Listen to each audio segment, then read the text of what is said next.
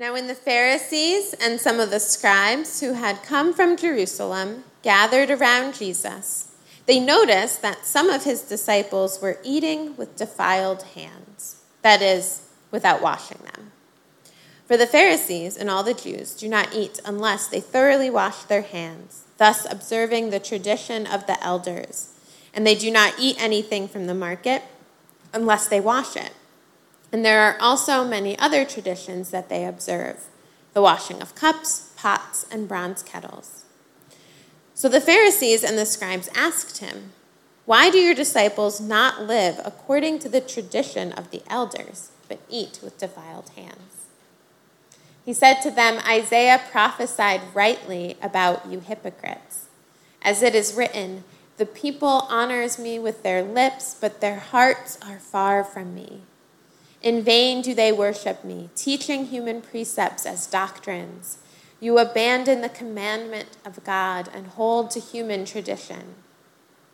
Then he called the crowd again and said to them, "Listen to me, all of you, and understand.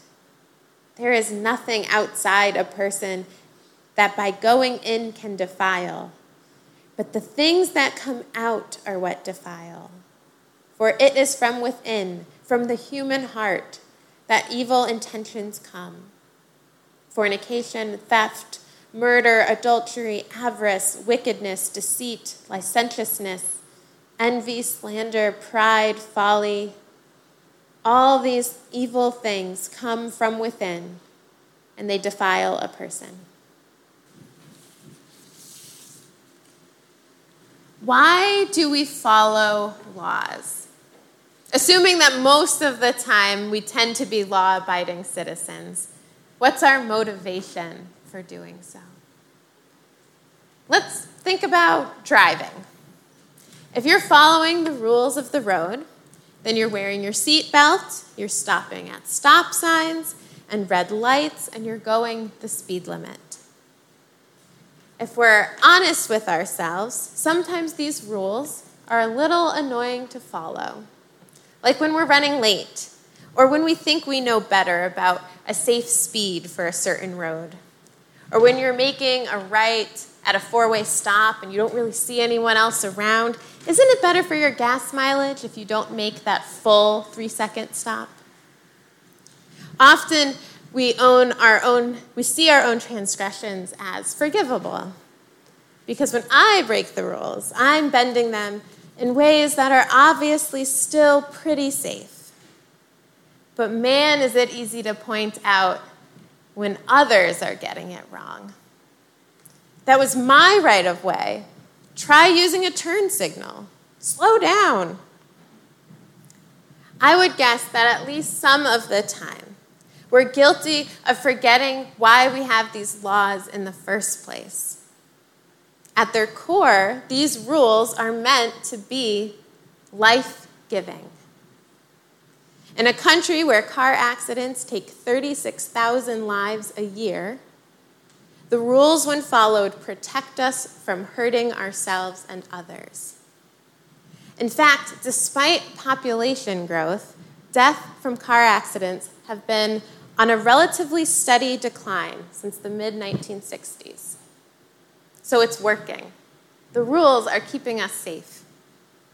Doing your best to be a cautious and courteous driver, following the rules, is one of the ways we can love our neighbors. Now just imagine if every time we started our cars, we thought about this. I'm going to drive this car as carefully as I can because I am a child of God and I love my neighbors.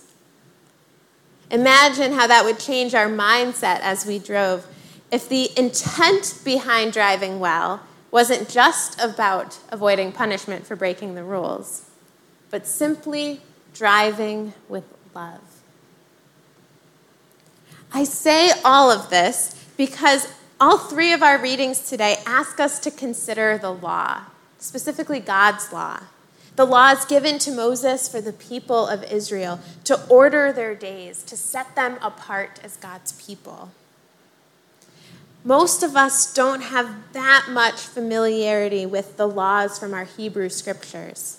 We know the 10 Commandments, but we're less familiar with all the laws concerning diet and cleanliness and the rituals of daily life, at least less familiar with them than those who have lived by those laws.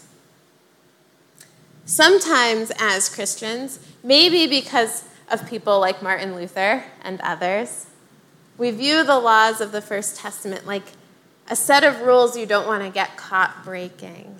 Commandments you're only following to avoid God's wrath. Laws that are impossible to follow perfectly, and therefore they point us to the need for God. We even have the phrase law and gospel, which makes it feel like somehow law is the opposite of gospel. But that's not how those who follow the law feel about God's law. For those who follow the law, it's beautiful and sacred. As a modern example, Laura Winner in Mudhouse Sabbath writes, "The rhythms and routines found in the law draw the sacred down into everyday life.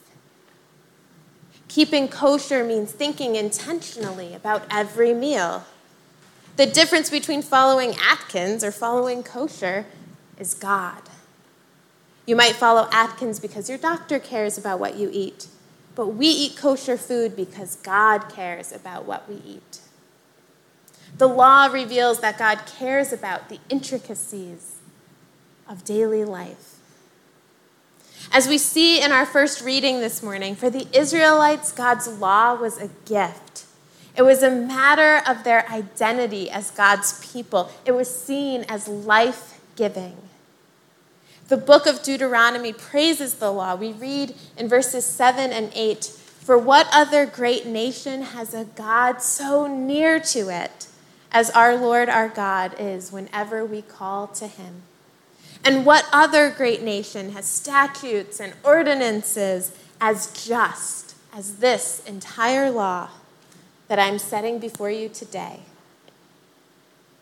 The law demonstrated God's love for God's people, God's intimate involvement in the mundane moments of life. It guided their lives in a way that made life better, not just for individuals, but for the whole community. Many of the laws protected the poorest in the community. Rules about harvesting your field and leaving areas that were open to gleaning, forgiving debts, creating cities of refuge. Later in Deuteronomy as well, we read that the Lord your God will circumcise your heart, a phrase that always makes me smile, but also demonstrates that it's not just about the external observances, that following the law comes down to something internal. Now, with this understanding of our law as the foundation, we can consider what's going on in our gospel text. Here, the scribes and the Pharisees are concerned by how the disciples are keeping the law. Specifically, they didn't appear to wash their hands before eating. Jesus doesn't say the law is bad. Jesus doesn't say no one should ever wash their hands. His concern really isn't about the law at all. He's concerned about hypocrisy. Jesus and his disciples have healed the sick and fed the hungry and preached the message of God's love. They are doing God's life-giving work, being led at a heart level by the principles of charity and mercy and justice. But this group of Pharisees, the religious folks at the time, are focused on outward observances, how these things are being done, what they see the disciples not doing, concerned about how others are following the law, and not looking at themselves with a critical eye, wondering where they might be falling short. Religious people still tend to do this. We're not immune to it today. It's so much easier to spot the wrongdoings in others than to examine ourselves, right? Jesus doesn't dismiss the whole of God's law, but he does want to redirect their focus. if following the law is only about the outside stuff and we're not tending to what's going on in here, in our heart, then we're missing it. We're missing the whole point. Because the law is meant to give life, to form the identity of God's people, to be a guide, to live into God's justice and compassion. So rather than focusing so much on all the outer stuff, the rituals and practices and traditions, really look into what is going on inside. We have a capacity for evil, the ability to hurt one another. But we also have the ability to be vessels of God's love, to make real change in the world. And that's the part that God cares about the most.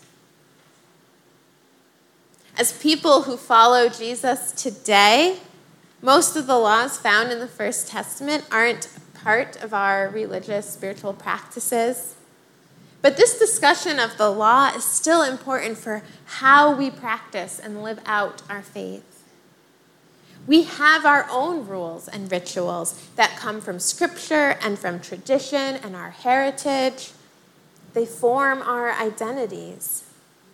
We attend church weekly on Sundays, take communion, give an offering, listen to a sermon. And after doing these things, we might feel like we've checked all the boxes, fulfilled the law, if you will, thinking we're good people for finding time to get to church each week. It's a little like focusing on the outward stuff without looking in. And it pains me to say this because I spend a really good part of my week preparing for Sunday worship. But worship on its own isn't the goal of a Christian life. Worship is what prepares us and strengthens us and renews us for a life following Christ. Worship gets us ready for the work that happens in the world, feeding the hungry, caring for the lonely, seeking justice and peace, allowing the Holy Spirit to transform us and write God's law on our hearts. Like our reading from James says, true religion is pure and undefiled before God. It is to care for the orphans and the widows in their distress. When the law is written on our hearts, we live differently, not doing these things out of obligation or avoiding wrath, but out of joy, out of overflowing love that we simply cannot contain in our own bodies, so it must be shared. Love that manifests in packaging meals and making school kits and growing food for our neighbors and coming together to help someone in their grief, nurturing children in their education, doing our weekday work informed by love, praying for the sick, and hearing of just about any need and finding a way to meet that need together. God's law is a gift that reveals God's heart, the will of God for all of creation.